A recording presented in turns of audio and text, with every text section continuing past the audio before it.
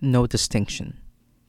He made no distinction between us and them, for by faith he purified their hearts. Acts 15:9. How often do we make distinctions and separate ourselves from others, or put one group against another? These are my people. Those are the ones from that area. As humans, we, in our fallen nature, tend to accentuate the differences and ignore the similarities. He's black, she's white. He's Asian, she's Mexican. Yet we never really say, we are all human, or we all make mistakes, or we are not perfect. There is always a separation. But brothers and sisters, we were made for unity and for communion. God is one. 3 persons, yes, but one God, one divine being.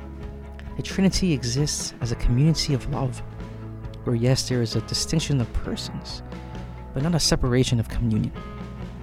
The distinctions made here is what makes our God so awesome. Instead of using distinctions to cause separation, can we use them to highlight the uniqueness of the other? Instead of using those differences to induce hate, can we instead approach them as avenues of love? God made no distinction between Jews and Gentiles. And God makes no distinction between Christians and atheists, or whites and blacks, or Asians and Europeans. God sees them all as his beloved sons and daughters.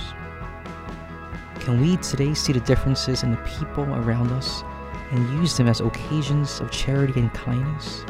Can we look at the other today, see their differences, and embrace them? Because when we embrace them, we are really embracing God.